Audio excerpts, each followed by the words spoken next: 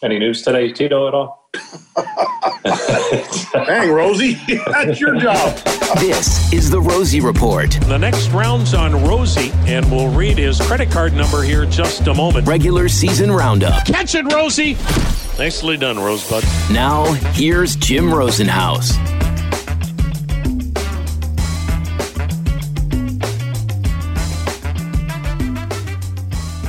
What a roller coaster weekend that was as the Indians played the Minnesota Twins at Progressive Field in a 3-game series. Dropped 2 out of 3 with a wide range of emotions, a lot of things going on. And now it's on to Detroit for the Tribe as we welcome you in to the Rosie Report regular season roundup weekend recap edition. Thanks so much for tuning in. Jim Rosenhaus along with you. A little bit later on in our show, we'll visit with Mike Chernoff, the Indians general manager. He'll talk about Triston McKenzie being sent to the minor leagues, AAA Columbus, after a rough start on Friday night where he could not make it out of the 4th inning after starting strong, but then walked 4 in the 4th, and that led to a 9-run inning for the Twins, who won at 10-0. So we'll visit with Cherney at the tail end of our podcast today. On Saturday, what a day for the Indians as they battled the Twins into extra innings when Cesar Hernandez came to the plate in the 10th. The pitch, Hernandez swings away, drives it to right, down the line, gone!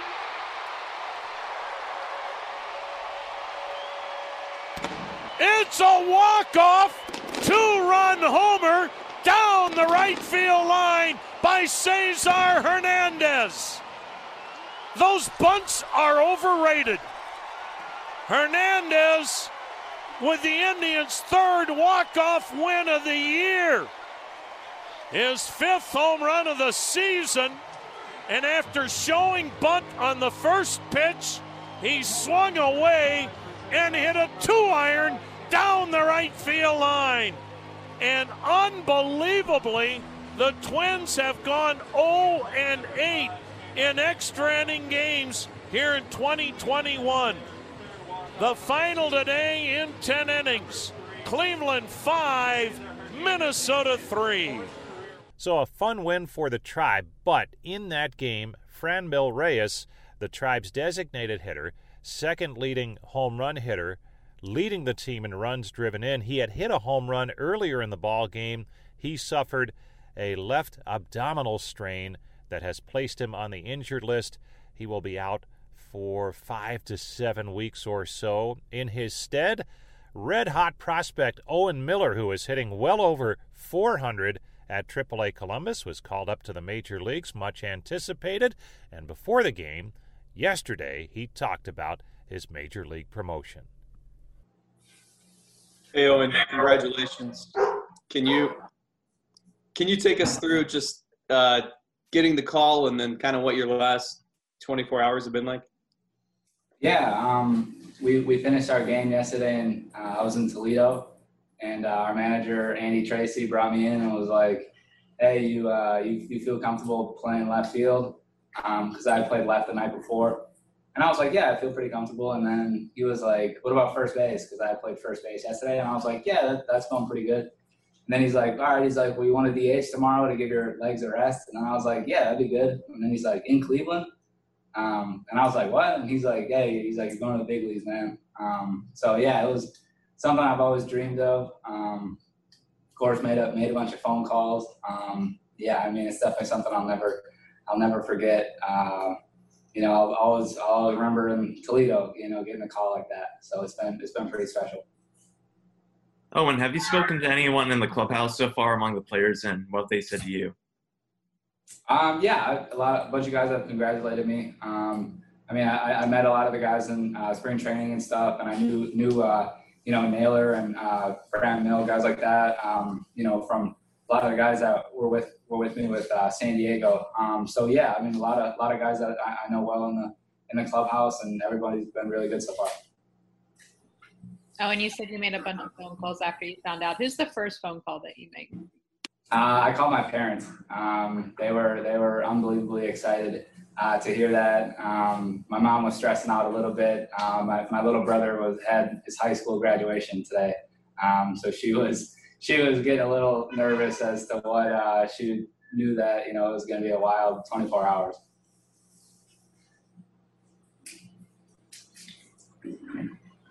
What time did he graduate? What's that? Sorry, Seth. What time did he graduate? Oh, they ended up skipping it.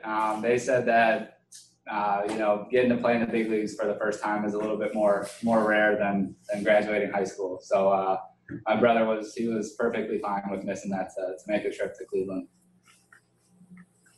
Oh, and when you hear, I assume you hear, maybe you didn't hear, but like Terry Francona saying that you just know how to hit and like heaping all this sort of praise on you, just how does that make you feel? And especially the way you kind of placed yourself on the team's radar over the last few months. Yeah, I mean, it just kind of goes into the work that I did in the off season. And I mean, last year at the alternate site, I made a number of adjustments at the plate, just to help me try to impact the baseball harder and be a more complete hitter and stuff like that. And a lot of things that I worked on, I definitely saw play out in spring training, and I had success with it. And I kind of just carried that over to the alternate site or exhibition games we had in April. And then that carried over into the start of the AAA season. So it's just trying to be as consistent as possible. And, I know that I'll always try to, give the best at-bats possible and fight up there at the plate. And I hope that, my bat can help this team win games.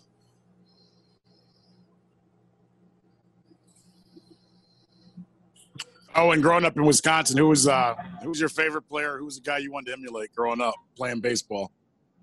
I was a huge Brewers fan when I was little. I loved watching Prince Fielder. Love watching him. Him and the 3-4 combo of Ryan Braun and Prince Fielder. I used to love going to Miller Park. I grew up maybe 30 minutes from there. I really loved watching those guys hit home runs and stuff. And so I Prince Fielder, definitely.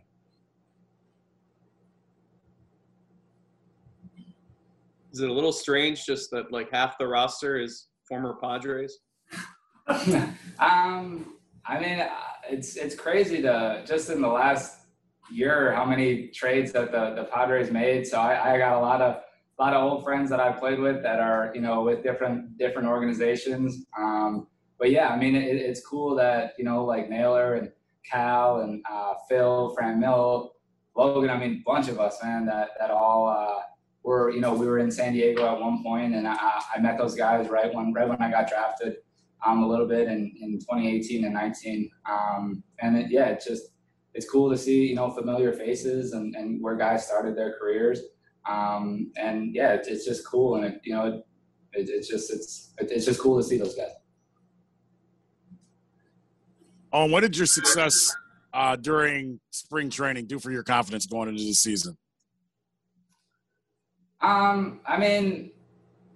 It definitely helped. I mean, it's always nice to, go to spring training and get off on a good start. It definitely just let me know that some of the things I worked on in the off season and my off season training, it was really paying off, and it was just good to just know that, that approach and my routine and everything I was doing in the cages before the games and stuff, my mindset during the game, like everything was working, and I knew that if I stayed consistent with that and keep a level head, that I knew that I could have success and just do well at the plate. In the game for Miller, it didn't go so well as he was 0 for 5 with 3 strikeouts, but he'll have some time to settle in. You can count on that as we get deeper into his major league career. The game itself, well, a rarity. James Karinchak allowed a hit, much less a home run. He hadn't allowed many hits all season long, had been doing tremendous work, but a 3-run home run from Kyle Garlick won it in the 10th inning for the Minnesota Twins. But to get to the 10th, Jordan Luplow with one of the big plays of the season to tie the game in the bottom half of the 9th inning.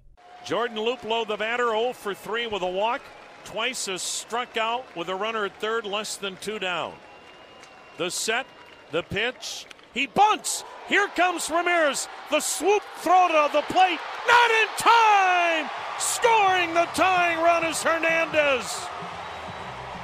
Luplow with a safety squeeze bunt down the first base line.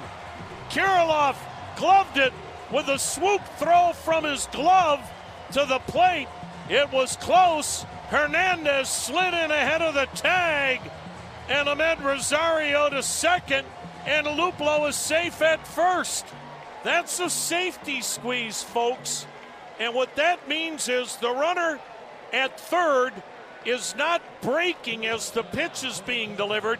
He's got to make sure the ball is bunted. What a play, and Luplow comes through. And we are tied at 5 in the ninth. And after the game, Terry Francona talked about a frustrating Sunday afternoon at Progressive Field, especially for James Karinchak, and he was quick to point out that it hasn't happened very often for Karinchak. Anytime you start with a runner on second, you're kind of pitching with traffic that he didn't produce. And normally, even when he's got the deep counts, he's found a way to get out of it. Today, it didn't work. I mean, the kid's human, and I mean, I think that was the fourth or fifth hit he's given up of the year. I mean, it's pretty amazing. What do you think of Plesac today? I'll tell you, the first 3 innings, he was tremendous, and then it just seemed to kind of go away in a hurry. We didn't make all the plays, and there were a couple balls that got through, ground balls, but seemed like he gave up the changeup home run to Kepler, and it just seemed like some of his aggressiveness in the zone kind of left him there. Did Luplow was that bunt called, or did Luplow do that on his own? No, that's on his own. That was actually a great play. I mean, Sarby alerts the runner. That was a great play because he had been having a tough time today swinging the bat, and it gave us a chance to keep playing.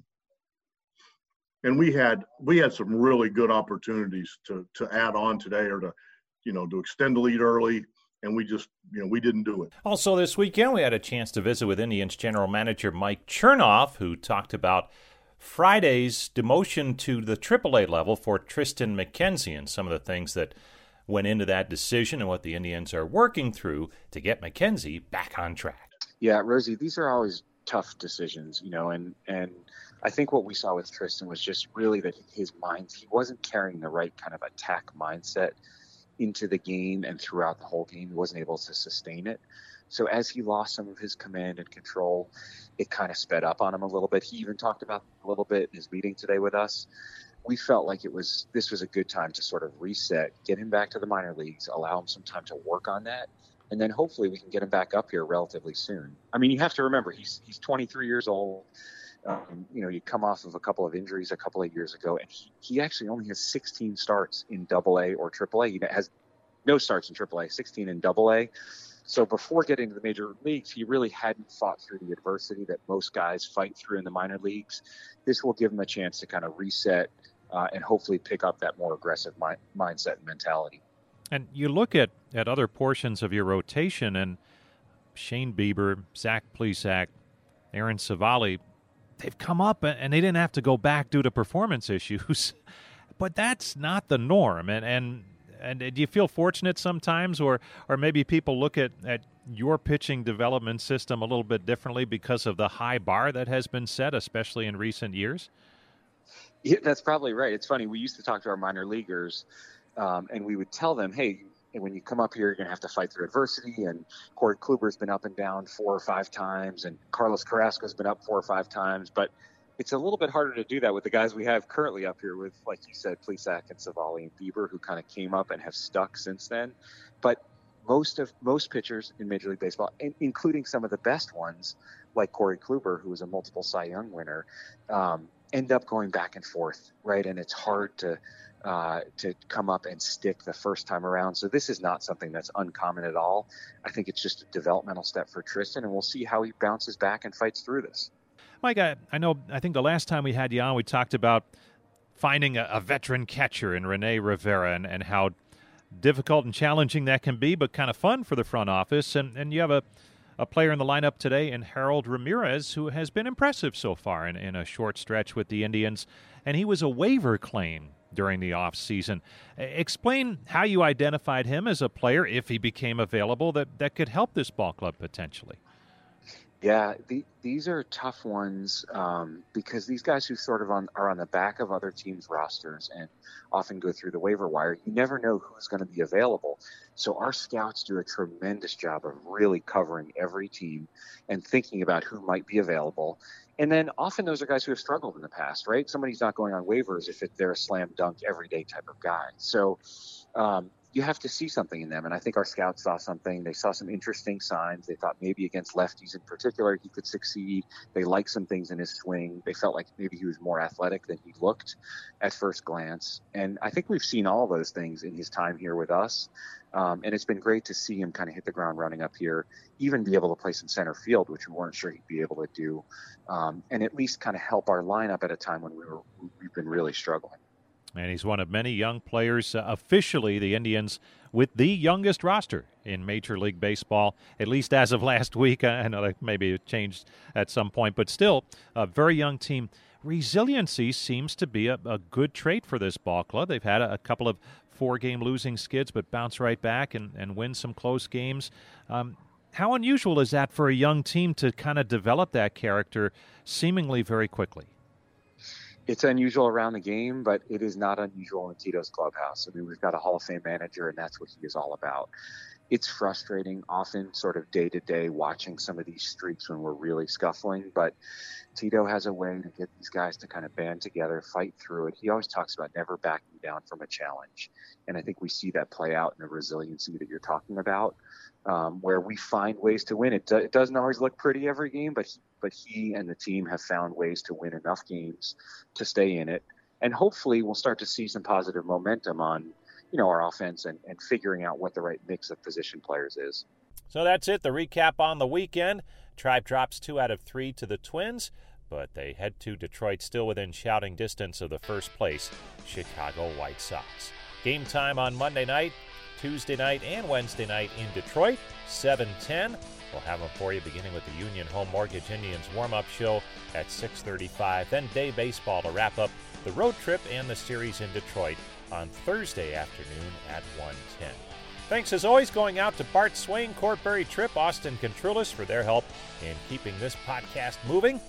I'm Jim Rosenhaus. As always, thanks for listening and downloading the Rosie Report. This has been the Rosie Report.